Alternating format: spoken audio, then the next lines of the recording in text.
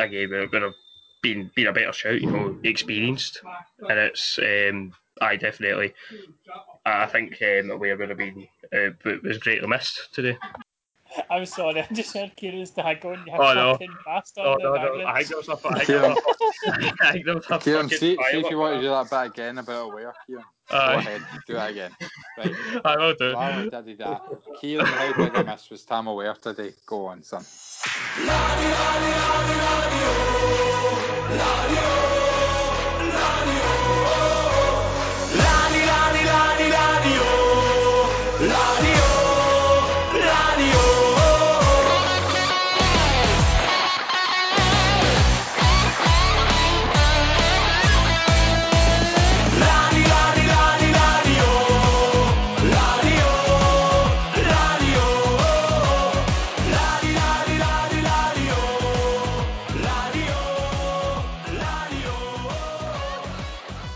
Hello, and welcome to episode 19 of Draw, Lose or Draw, a weekly podcast covering all things Partick Thistle.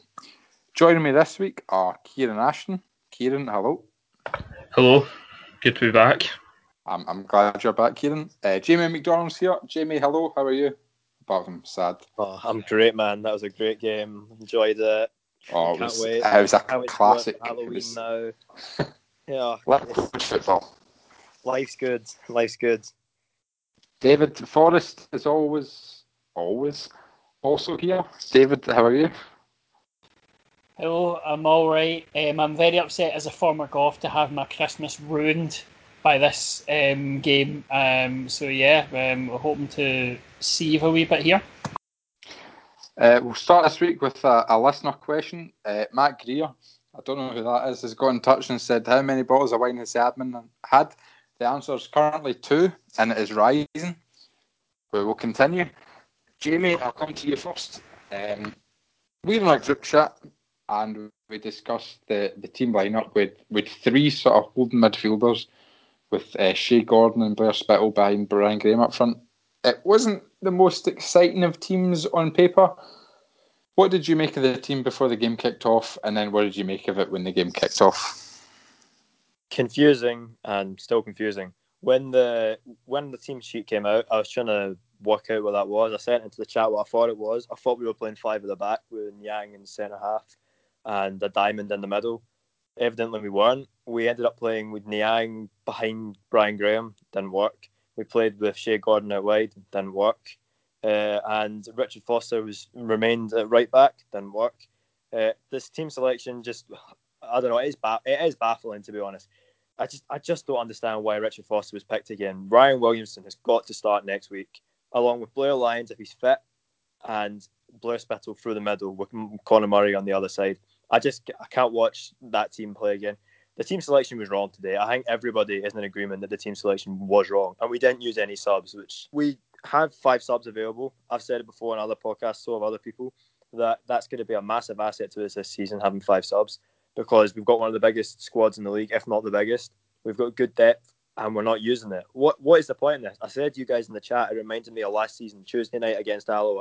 It was a 1-1 game at Firhill. Second half was awful. It was crying out for a change, and we didn't make one. We didn't make a sub that entire game. Today's the exact same. It's crying out for a change. A Blair Lyons, a Joe Cardo, Conor Murray, someone to come on and spice the game up to, got to get Yang off. You had to get Shea Gordon off, someone like that, and we just didn't do it. We just did not bring anyone off. Williamson for Foster, all these changes were available. We just didn't make them. It is baffling. It's absolutely baffling. Kieran, it's your debut on the podcast for this season. You've obviously been on last season, but this is your first appearance this season. It's a bit of a Ben Hall debut, Kieran. You've come on at a very bad time. Jamie talked about the team there. What did you make of the performance overall? I've genuinely no words for it. Genuinely no words for it. I mean, the first half, I thought we contained Cove well. I don't think they threatened as much, but really there was no creative spark in the team at all. There was generally nothing to shout about, and yeah, I've got absolutely no words. Questions really need Aston McCall for the whole substitution thing after he didn't make a sub. You know what I mean? Why would you? It was crying out for a fucking sub, and he didn't make it. I've genuinely no words for it. I sort of back up what Jamie and Kieran have said so far. Like, I'm a pretty staunch McCall defender. I think I've sent a tweet out tonight saying that I'm a McCall man. But the 5 subs, Jamie said it on previous podcasts, the 5 subs should have benefited us. With Salim on the bench tonight, he got 20 goals in League 2 last season. With Ryan Williamson on the bench, an attacking fullback. Conor Murray on the bench. Joe Cardle on the bench. These are experienced wingers at championship level, never mind League 1. And we never made a sub. David, I'll come to you. What did you make of the decision not to make a sub tonight? I know it's been discussed that it's sort of shades of Alloa at home last season when McCall was trying to make a statement to the board that he needs more additions to the squad and that's why I didn't make a sub. But McCall has been backed this summer and even in January. What did you make of the performance and why do you think Ian McCall refused to make a sub tonight? To be honest, I mean, for me, I think the issue is that, like, Cove really didn't do much through the game. I was really surprised at how lacklustre they were. I mean, after speaking to Jamie Durant last week about how they played attacking, passing football, they like to play the ball about, they don't sit in. No, they're not like your typical League One team. I was expecting, I mean, he'd predicted a 2 each, and I kind of expected, at the very least, goals, but even then, like, just a game, where, with chances and stuff like that.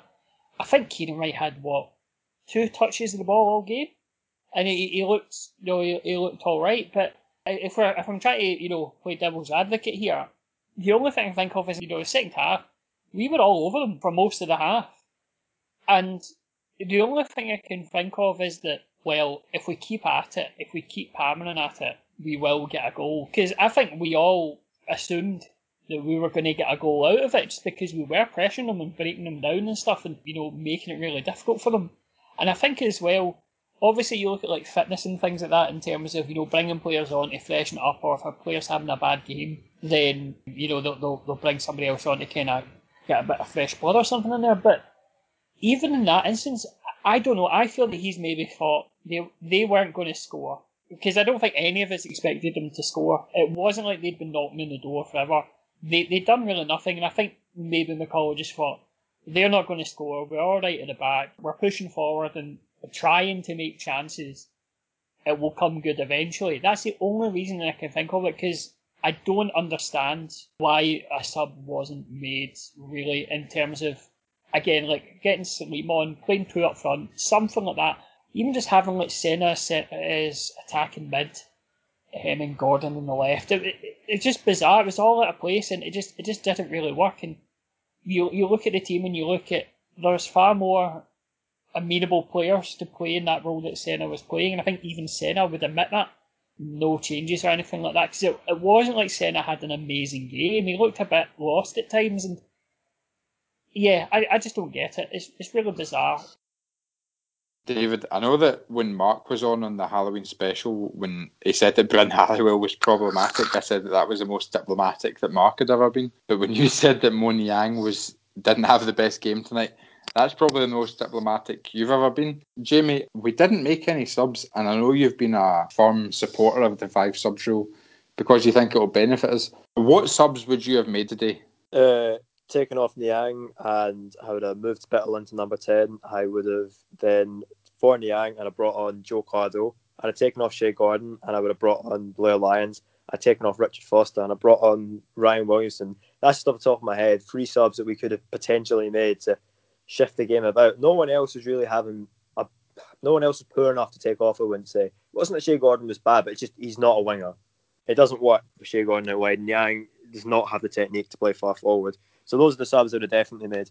I know we had other people on the bench, a couple other options like Charlie Riley and, Salim. We could have brought them on as well, but they're the 3 I would have definitely made. And I think it could have made a difference putting Spittle on number 10 and having Cardo and Murray or Lyons, someone out wide, to give us a bit more speed, give us a bit more width, because we were just so narrow today, and it's just infuriating to watch. It's just so concerning. That's 2 dreadful away performances in a row. It just looked like we were settling for a point at the end. Obviously now, I've taken a point now, but I mean at the time, it didn't look like we were going for the win, given the lack of substitutions, made it look like we were settling for a point in some ways.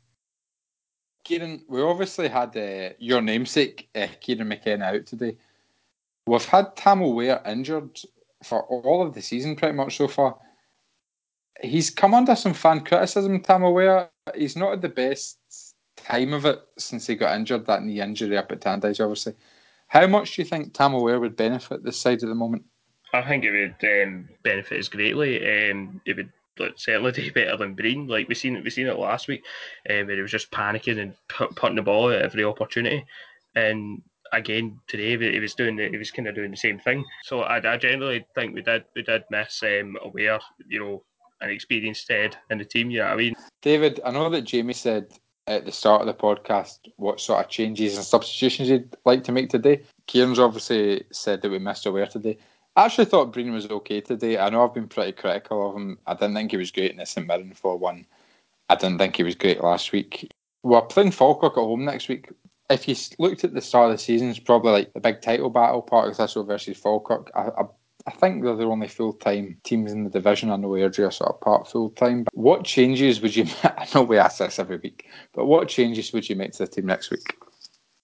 I mean, I do kind of have to echo Jamie's sentiments in terms of the subs that he made. They're very similar to what I'd be having starting. Obviously, we talk about Blair Lyons and fitness. We talk about every player on this team and fitness, to be honest. But this is his bread and butter. This is League One big clashes. That he excelled in this at Montrose last year, and I think that he should be starting. I think definitely Spittle should be in there too. Graham up front, obviously. Yeah, so I would say keep Barnes and Docker in midfield. I think you need that number 10. I think having Spittle as a 10 would really help with Graham there. And in terms of the defence, I mean, Penrice has been consistently quite good. I don't think he's had any really, really bad performances or anything. I think he's very much merited keeping the squad. But yeah, I know we talked about it last week, Williamson or Foster. Foster wasn't great today. Falkirk have shown last year they're not infallible. They can be beaten, and if you go at them, you can take points from them. We really should be taking the game by the scruff of the neck, and I think that having Williamson in there will help. I think James Penrice is, alongside Darren Brownlee, been our best defender this season. And I know that's probably an unpopular opinion amongst especially social media contributors who seem to not like James Penrice that much. I think James Penrice has been excellent this season. I don't think he can be put to blame for anything that's really gone wrong this season. But I think James Penrice has been really, really good, really strong. As he's not here to join us this week, Manpreet has recorded his own thoughts on the game in a section we're going to call Can You Hear the Manpreet Sing? Manpreet.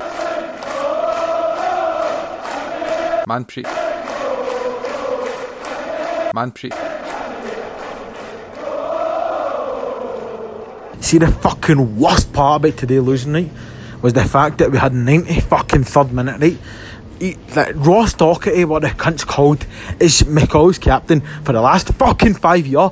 Punt it out the park, mate. Just fucking send it into the fucking industrial estate or something, mate. Send it out the park. Do not let them score. And he just punts it right back into the fucking middle and they score from it.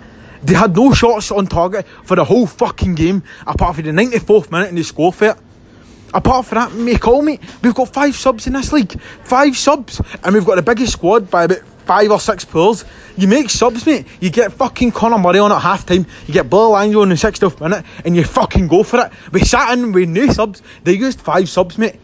There was 5 fresh players compared to all 0 players that started the fucking game. And that's what ended up costing us in the 94th minute. Mate, see the worst thing about it all, mate? It just feels like we're in a pure rot.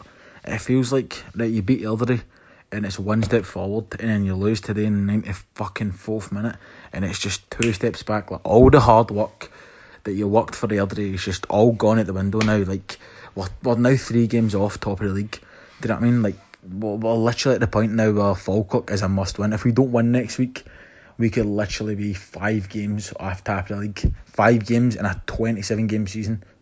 Do you know what I mean? Like, well, fuck it, but we could genuinely be properly have a mountain to climb. That fucking cunt better get a fucking grip himself, man. Manpreet.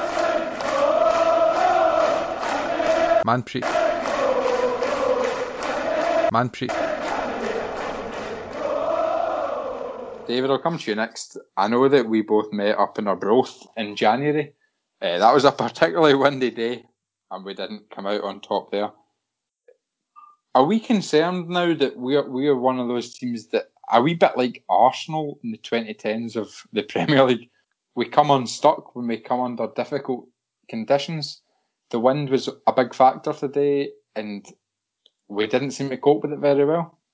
I mean, I would say I think we did better than we did against Arbroath with Scott Fox, with people literally in the crowd telling them to punt it into the sea because it was to keep it in field. But like, yeah, it's just I think it's.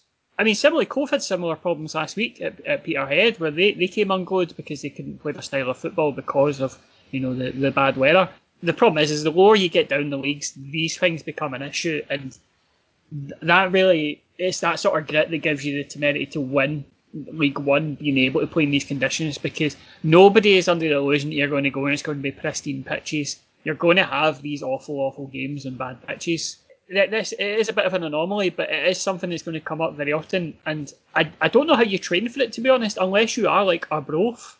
It is concerning that they don't have that in their locker where they can pull it out, if you know what I mean. And we're going to talk about Pixelot as the streaming service. I know Thistle have sort of put some surveys out, and Thistle's streaming service has actually improved since the friendlies. But what did you make of the streaming service today from Cove? It was absolutely awful. I mean, the commentary I thought was fine, and it didn't cut out or crash or anything. But this Pixelot camera stuff it's just so shit. It's so shit. It was focusing on a fucking paper plate that was dancing about the pitch the whole game, and it was rolling about. And people are paying money to watch a paper plate roll about an astral pitch in a windy Cove. But it's just unbelievable. A steward could get a better picture filming on his iPhone, honestly, because I just don't get who looked at this system, who reviewed the system and was like, that's the one we're picking. It kept, turning around, focusing on players warming up. Corner goes in the box, it goes down the other end. It's just so bad. It's so bad. I just can't understand why this system was so. I mean, I'd hate to see the other options if this was the best one. It's shite. I've not heard anyone go like Pixelot's good. I don't know. Have you heard anyone say Pixelot's good? The only thing I can say about Pixelot, the thing is you were saying about the options, about you take to see what the options were if this was the best one. I don't necessarily think this is the best one. It was the one that was fully paid for by Mark Miller, or funded by it, where it was the cheapest, basically. You're right. I mean, like I watch a lot of lower league football and stuff like that, and like you look at, like, for example, like junior teams, they'll put out like highlights packages and stuff, or put out full games and stuff, and it will look better than Pixelot because they're able to move it a little bit here and there. Whereas with this, I mean, there was times that it was just focusing on the manager, and it was bizarre. It was just on the other end of the pitch. It was just really bizarre. But yeah, it's not great, not at all. Jamie, Brian Graham had a chance headed off the line tonight. Is that the most exciting attacking play that we can generate? What did you make of our attacking play tonight? The big lack of it was the obvious point screaming out to us. I think we had 3 shots on target. Correct me if I'm wrong. Blissbill had one in the first half, then the free kick, and then Brian Graham at the end. I can't remember anything else. Attacking wise, we were pretty dull today. The lack of width was the main issue there. The only person I really remember putting in okay crosses was James Penrice. Richard Foster ballooned a few over the bar. That's about all. I don't even know if they were meant to be crosses. I don't even know. But we just really lacked a lot going forward today. It was just it's infuriating to watch because we actually have such a good attack. Half of it's on the bench, but we actually have such a good attack if you think about it. Zach Rudden's also out injured, but we've got Brian Graham, we've got Blair Lyons, Conor Murray, got Joe Cardle. We've got a lot of players, Blair Spittle. We've got so many players going forward. We've got Shea Gordon. I know he gets a lot of criticism for ghosting through games, but he does have goals in them. We have goals in this side, and yet we're struggling to score. We've scored 2 goals in 3 games in the 3rd tier.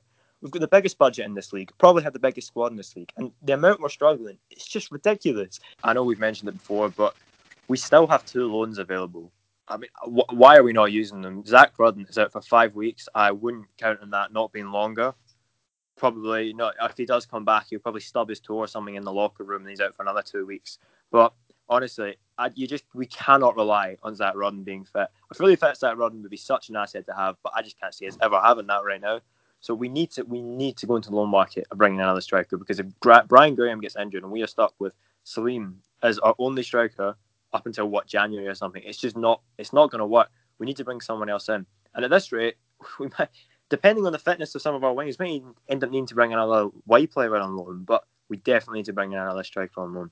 Ian McCall, I am backing him, and I am a big McCall advocate, but it's just his record. I saw someone post his record in the group, and it's actually record is really bad. I know for some of it, he didn't have his own team when he inherited Caldwell's. He's had his own since January, and he was backed in January, had a good window, but we still didn't perform. And he's had his own team in the summer, and we've not started well. I am still backing him, but he is skating on pretty thin ice now with a lot of the fan base. And the people who are backing him are going to. If this doesn't improve, we lose to Falkirk next week. I think he's going to start losing a lot of the support. If you looked at this from an outsider's perspective and actually didn't know about the struggles of the club over the last few years, you'd be bewildered. It's just, I just don't understand what's gone wrong with this club. Well, I see some of the issues, but if you do think about it overall, where did this start? Where did this absolute mess begin? This week on the podcast, David Forrest spoke to Falkirk fan Robert Copeland about Saturday's game at Firhill against Falkirk.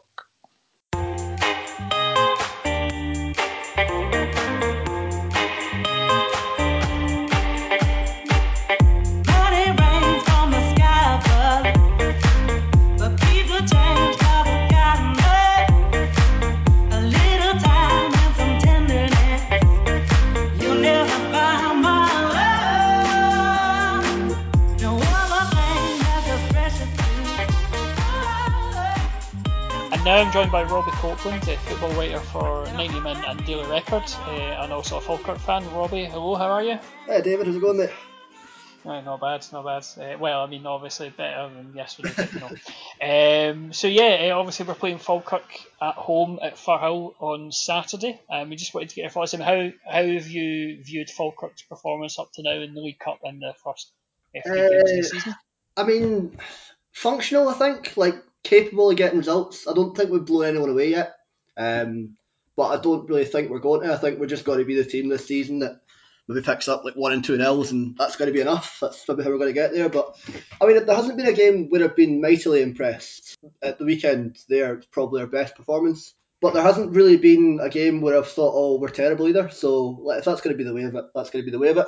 Obviously, in terms of what the signings that Falkirk have made this season, I mean, I think a lot of people last season maybe saw Falkirk in the same mould as ourselves and this season, and that they'd built a team that arguably would be quite good in the Championship. They built a team for the level above, so expecting to be promoted, at the first time of asking, and obviously, it kind of didn't happen because of the situation in the world.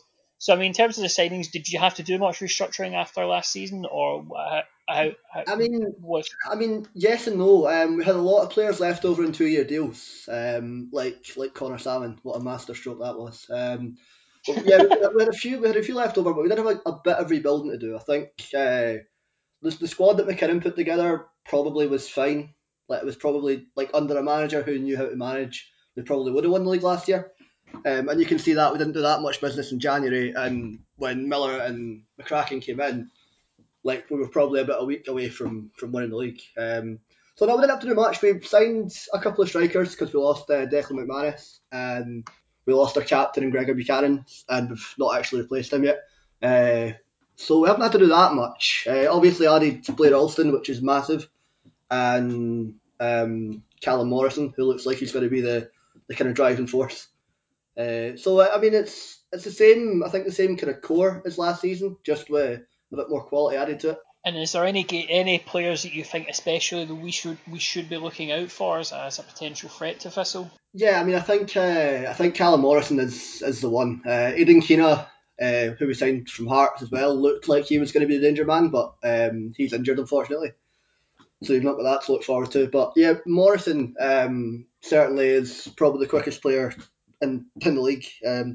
And Blair Alston as well, since we've started playing him at central midfield, he's looked really, really dangerous. But yeah, I think if you're looking for a threat, the strikers are okay. It's Akil Francis and Anton Dowds at the minute. So they'll probably occupy the centre halves, but I think whether or not we win will probably depend on Morrison and Alston. How do you see Falkirk going for it? Do you think they'll take the game by the scruff of the neck, or do you think they're going to do the League One special of just parking the bus and absorbing the pressure? It's hard to say because like us being away from home, I think it's maybe fair to say that the pressure's on Thistle more than it's on us, kind of thing. So I could feasibly see us going there and just being like, okay, let's just take it easy, stand off it a bit, let them get themselves all nervous, and then go for it for the last half hour or so. But I mean, alternatively, like I could see us going for it. So it's hard to call. We don't really have a like. Obviously, playing against Forfar is different to playing against Thistle.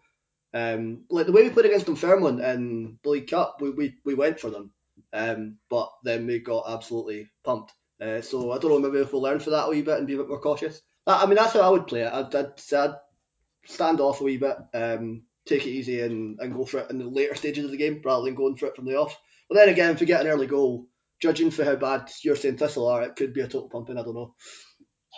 I mean, it is the sort of the anomaly that is Thistle, and they could go out and win 5-0. They could go out and get beat 5-0. And it's exactly the same way. I'll say you never really know, so it's going to be an interesting game anyway. Definitely, it's a bit of a dice roll of a game. I think there was a general expectation that Falkirk would get out of League One on the first attempt. Obviously, the world kind of got in the way of that, and as you're saying, you were close to it, and then obviously it was kind of curtailed.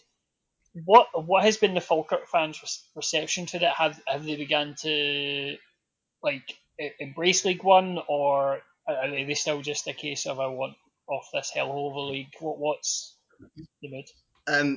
Very, very, very much the latter. I think we want out. We want back into the championship because it's like, I mean, for 10 years there, like everything we're looking at is, oh, it's fine. We'll be in the Premiership next season or whatever. And we've always had like, although it's been a pretty dry spell, we've had kind of cup semi-finals and cup finals to punctuate it a wee bit. So, but now it's very much just like if we don't get out this season, then I don't know.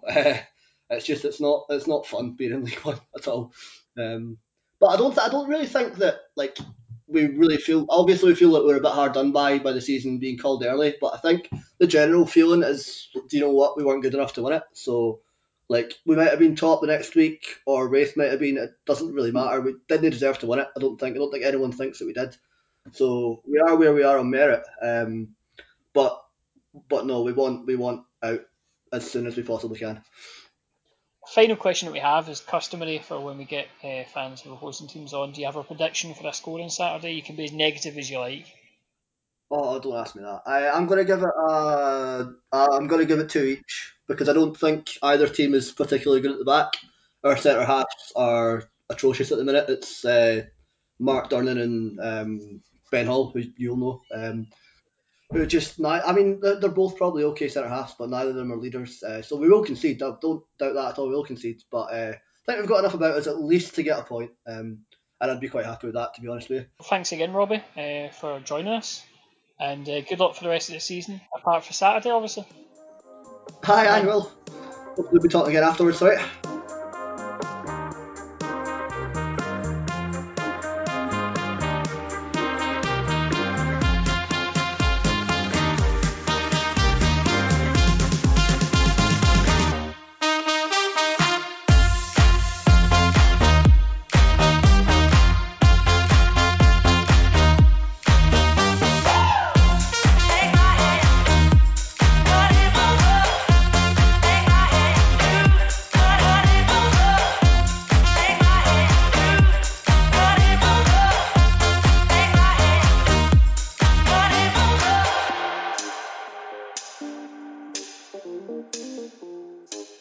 Kieran, I'll come to you. Obviously, we've talked about a wee bit about Ian McCall's job security, and we've all sort of agreed that he's okay for now.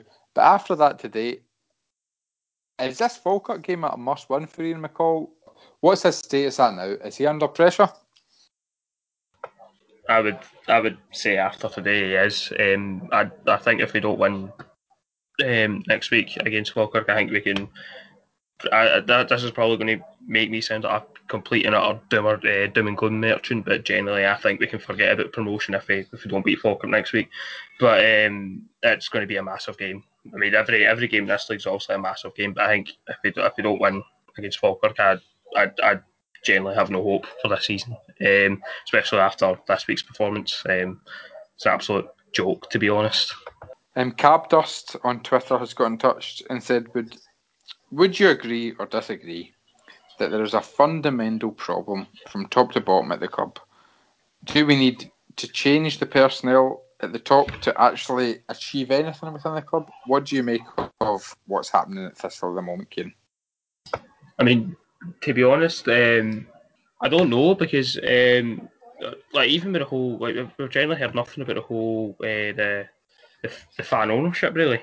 I don't know if that's just a scapegoat, but there's something really been something really wrong at the club for years. You know what I mean? We went through like top six to this absolute shit. I genuinely don't know what's happened. I genuinely just think it's a mixed match of factors. I don't know if there's one sole thing. I can understand why people are screaming for a change from top to bottom, but that it could work, but it could also completely hinder the club even further. So you just don't know. Yeah, on that, who's going to come in if McCall goes? I'm not being a blind McCall backer. I want to give him some more time, but if things go as they are, he's not immortal. He can't just keep going because he's Ian McCall. But who's going to come in? I mean, imagine Archibald got appointed. Just the fan base will go into meltdown if he got put in as the replacement. But the thing is, though, it just shows the club has been in turmoil for the last 3 years, and it's just this constant wheel of change, and the same people leaving, and then they come back. So David Beattie, they all left after we got relegated, was replaced by Jackie Lowe. Jackie Lowe then sacked Alan Archibald, who David Beattie wouldn't sack, and appointed Gary Caldwell. Jackie Lowe then got ousted, and David Beattie and that came back. They sacked Gary Caldwell, brought back Alan Archibald, then they left, now Jackie Lowe's back.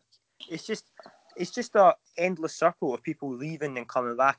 Honestly, if Ian McCall got sacked, I wouldn't half expect him to come back in a year's time as the kit man or something. Honestly, things are not changing, and Neil Scally is a steward in the Jackie Osmond stand. People just keep coming back and leaving this club. It's actually getting ridiculous.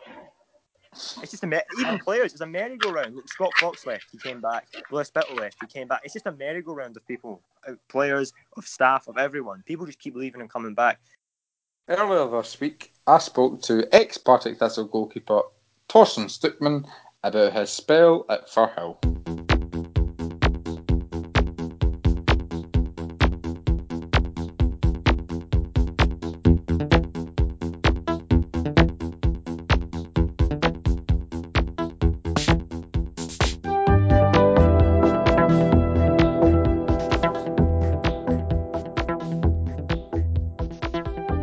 I'm now joined by ex-Partick Thistle goalkeeper Torsten Stuckman. Torsten, hello. Thank you for joining us. How are you doing? Hi, thank you. I'm really well. Obviously, it's a difficult time at the moment, but yeah, me and the family are all healthy, so that's the most important thing. That's good to hear. I'll get on to your time at the club, but I just wanted to start with the beginning of your career. You had nearly 300 senior appearances in Germany before you got moved to Preston in 2011. Did you always see a move abroad coming? Was it your dream to play in England, or did that sort of come out of the blue for you? It was kind of a plan or a dream of me when I was younger, when I was early 20s, I would say, because obviously my size, I thought, it's quite a physical game in England. I didn't know too much about it, but it was always something I thought, that would be nice, but never really pushed it to any level. And then when I've realized that my contract in Aachen in Germany in the second Bundesliga wasn't, that they wouldn't extend it because of an injury of mine, we just opted up what the options would be from where we could be. I had an offer from Greece, and then the opportunity came to have a couple of trials in England. And I said to my agent and to my wife as well, that would be nice to try it and see how far I can go and where could it take us. And obviously, looking back, was the best decision for me and for us as a whole family.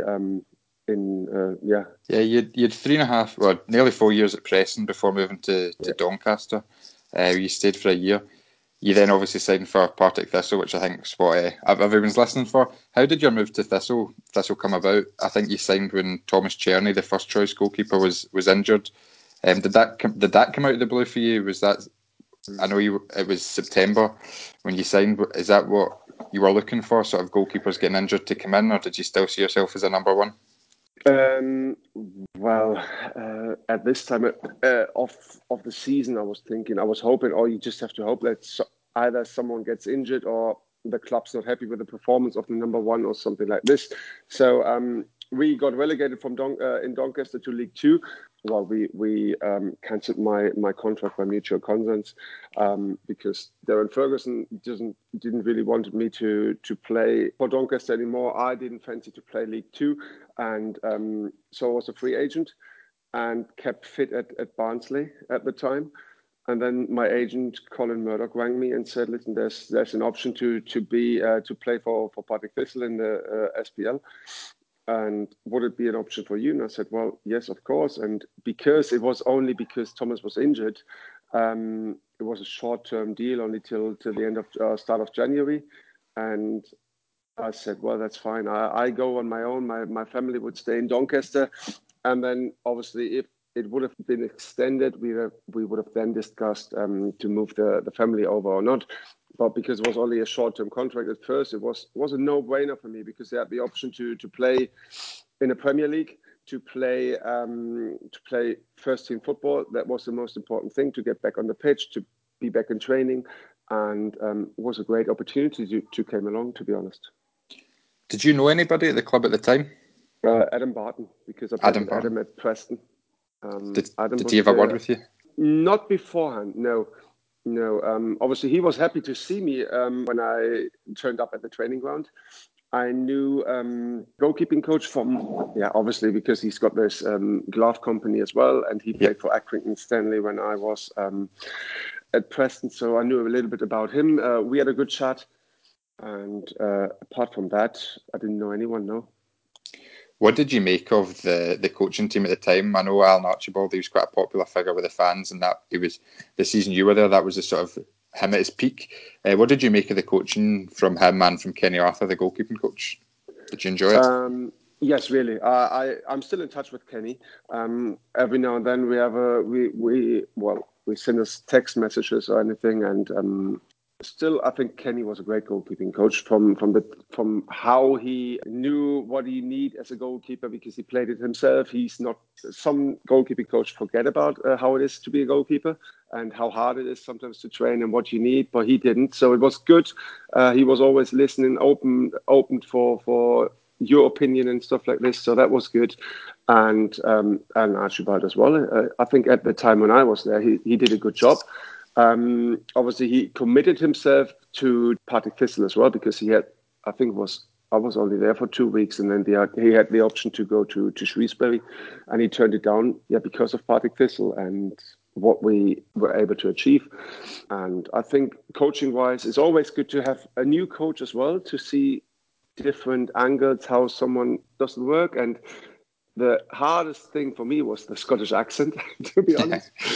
In his first team meeting when I played I think my first game was at St Johnstone. I thought you keep telling. I think I know what I have to do. I have to keep the ball out of the net. Obviously, that was the hardest thing, to get used to the Scottish accent in these team meetings. You mentioned there Alan Archibald had an offer from Shrewsbury. I think that's been sort of rumoured and a lot of fans know. Was that common knowledge amongst the players at that time? Did all the players know that? Well, it was an open rumour, to say it. Yeah. You can say it like this. He didn't say it to us, but obviously some of the players had a good relationship to him, and I think he made it quite clear that he didn't really want to leave the club, and that was all right. That was good for us because I thought it really helped us as a players to know where we are, to know what the coach or the manager wants from us, and to know that the gaffer is staying as well. I think it's important for the players that they know the gaffer likes them and wants to work with us as a team. Yeah, absolutely. You made your debut after Ryan Scully got injured quite late on in the game. As a goalkeeper who's sitting on the bench, I'm not saying you're wishing ill on fellow professionals, but are you desperate to get on the pitch, or are you sort of in the mind that you're not going to get on that game? What is the sort of mindset of a substitute goalkeeper, especially when it's late in the second half, and maybe you're thinking, this is just going to play out again and I'm not going to get a chance? I think it was at Dundee, wasn't it? I think it was Dundee, yeah. Yeah, Dundee. Well, it's something like you don't really want to get the other keeper gets injured. But on the other hand, it's the only chance for you to get some game time at this stage of the season, I would say. I wouldn't say in the game, because obviously as a goalkeeper and obviously especially as a second goalkeeper, I think the mindset is the most important thing. Because you won't be, there's the number one, he's playing, and you won't be starting for a long time if there's not an injury or something. But on the other hand, you have to keep fit all the time. You have to be prepared to be in the position to be able to play. And I played a lot of games for Preston, but on the other hand, I was also second choice behind Declan Watt or Sam Johnson, who's now at West Brom in our promotion season. So I knew exactly how important my role can be to on the one hand, talk to the other players, on the other hand, to make sure the other goalkeeper, the number one, is ready to play. And sometimes it's about your service as well in the warm up. If you don't serve right, he can't get ready, or you disturb his preparation for the game. And at the end of the day, it's a team sport, and it's all about the team, and the team should be number one position. That's all.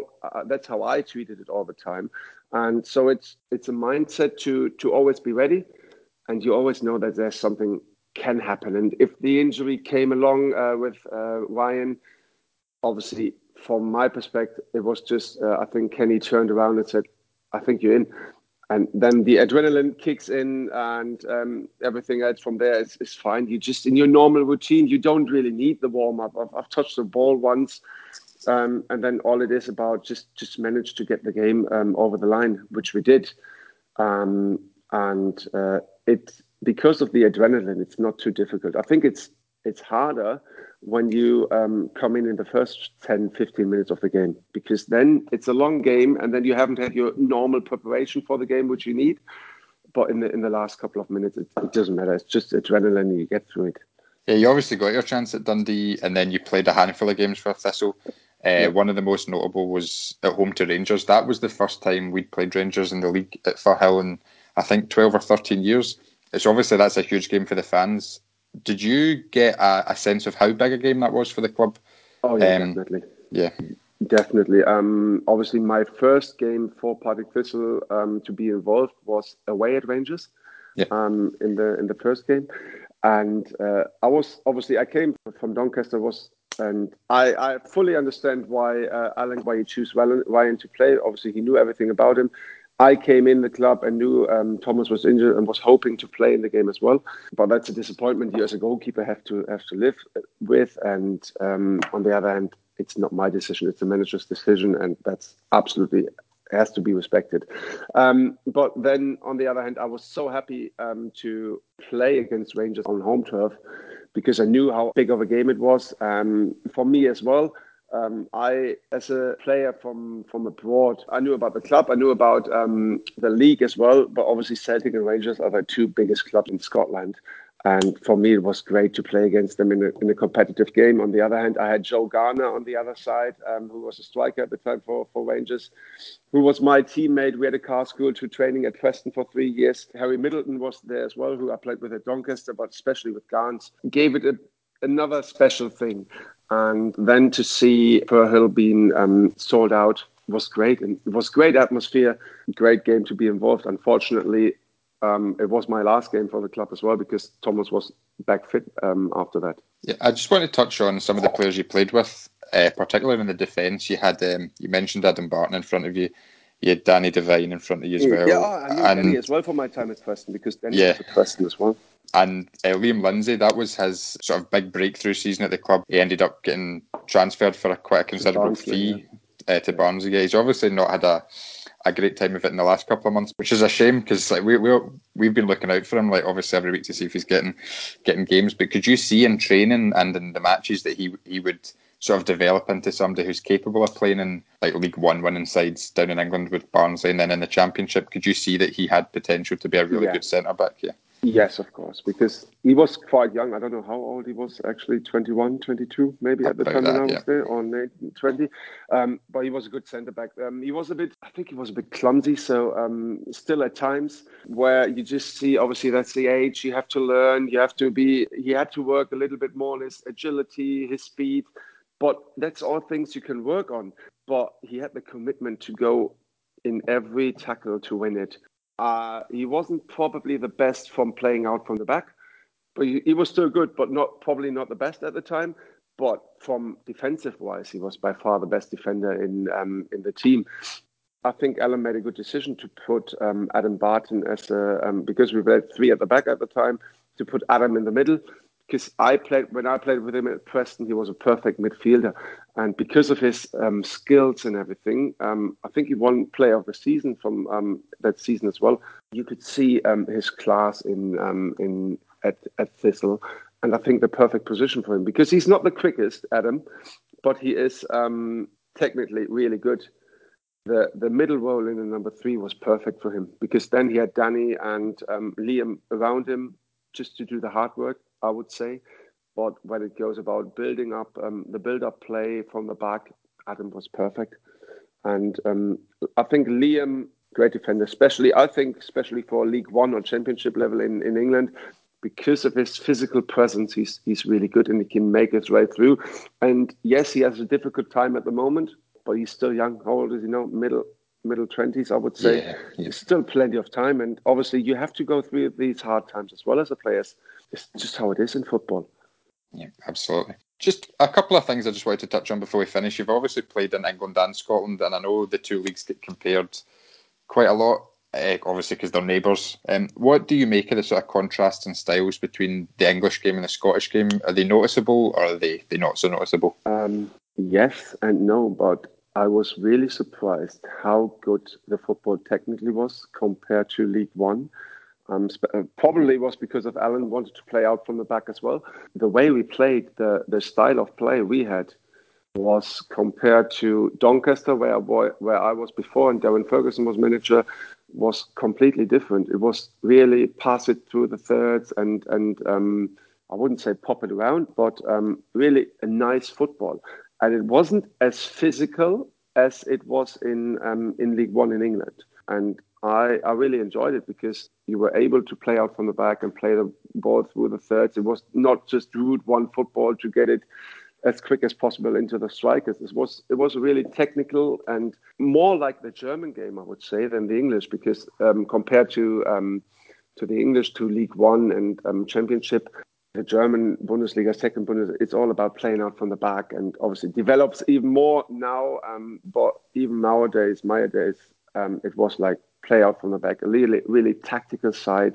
Where in England, for my opinion, it was, yes, play through the thirds, but make sure you get it as soon as possible into the strikers, and then you play from there. Where I think in Scotland was through the thirds and really good, and that's probably the difference between England and League One and Championship and the SPL. That's quite interesting. Just to touch on before we finish, you had after leaving Thistle, you had a spell at Chesterfield, and then you went back to Germany to Fortuna Düsseldorf. Yeah. And since you retired, you've done some punditry on the TV, and I believe you're now. To it? I hope it wasn't too bad. No, very enjoyable. And I think you're now doing some work for the German Players Association. Is that right? Yeah. Yes, I went when I finished at Thistle. Obviously, the thing was Thomas was back fit, and he was the number one keeper. And they said, "Listen, because Thomas is back fit, we can't give you a new deal. That's fine." And I went back to Doncaster, kept fit just for myself. And then Chesterfield, because it's just around the corner from Doncaster, came across and said, "Listen, we are in need for a goalkeeper, and your former gaffer was my coach there. What's his name? Gary Caldwell. Gary. Yeah. Oh, Gary we don't speak about him.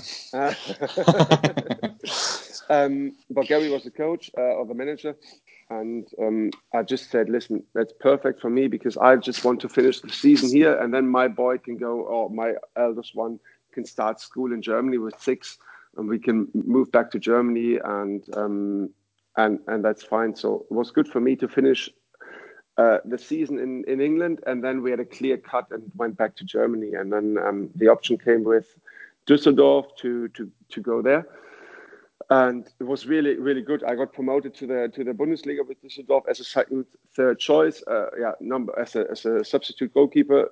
The second choice was injured, and I then came in for the second time of the season from winter onwards. It was great to get promoted to the Bundesliga. Unfortunately, I pulled my biceps tendon in April and had to retire because of this injury. And after a long rehab for a year and a half, or nearly 2 years, I started working for. Obviously, I did my punditry, which what you said beforehand. As soon as I came back for the German Football League, I really enjoyed that. And then I had the option to work for the German Football Association or Players Association. And it's really good, especially in the COVID-19 time at the moment. We are in touch with a lot of players, and it's good to have a look on the other side of the football business as well. It's really interesting. Is that where you sort of see yourself long term, or do you want to get back to punditry or coaching? Or? Well, I still do my punditry. That doesn't matter if I can go do coaching or whatever I do. I will still do my punditry because I enjoy it so much, and it's really good fun to get in touch with the English commentators as well. But on the other hand, I don't know where it takes me in the long term. I want to do my goalkeeping badges. Maybe I will be a goalkeeping coach in the future. That's definitely an option for me as well. But I also enjoy the work on the other hand of do the administration a little bit and stuff like this. So I just do my football management. I study football management as well to have the option to go in as a sporting director or wherever it would take me. And I really enjoy the opportunity to work for the PFA in Germany. And because I have the knowledge of the English PFA and the German PFA now, I think there's so much you can compare and where you can learn from the English PFA and to speak with the players. It's great to have the exchange with the players and tell them or help them to create better opportunities and help them in the I would say work relations with the club and the league. Yeah. Just one quick final question. Do you still look out for the Thistle result on a Saturday? You still definitely. Excellent. Top man. I look out for every single result club I played for. It's a shame where you are at the moment, to be honest. Yeah. I don't know what happened at the club. Why they went down, especially in the Premier League season. Why they went down there? What happened that season? I don't know. And I still look out for Thistle. I still look out for Doncaster, Chesterfield, especially Preston, because obviously I played in Preston for 4 years. Got a special place in my heart. I got promoted with them as well. I really can't wait for this pandemic to be over as well. To come back to Scotland or to England as well to watch the games. And Thistle is definitely on my list. I actually had tickets for a game at Hampton Park, but the Euros got cancelled. But we were looking forward to it, to be honest, to come back to Scotland or especially to Glasgow as a family. And then I would have turned up at the at Firhill. Yeah, we'd definitely love to see you back one day. Still got my tickets for the Euros and for Hampton Park. So whenever the Euros will be, I will come. So hopefully soon. No, I really appreciate your time. So thanks for talking. Thanks for having me as well.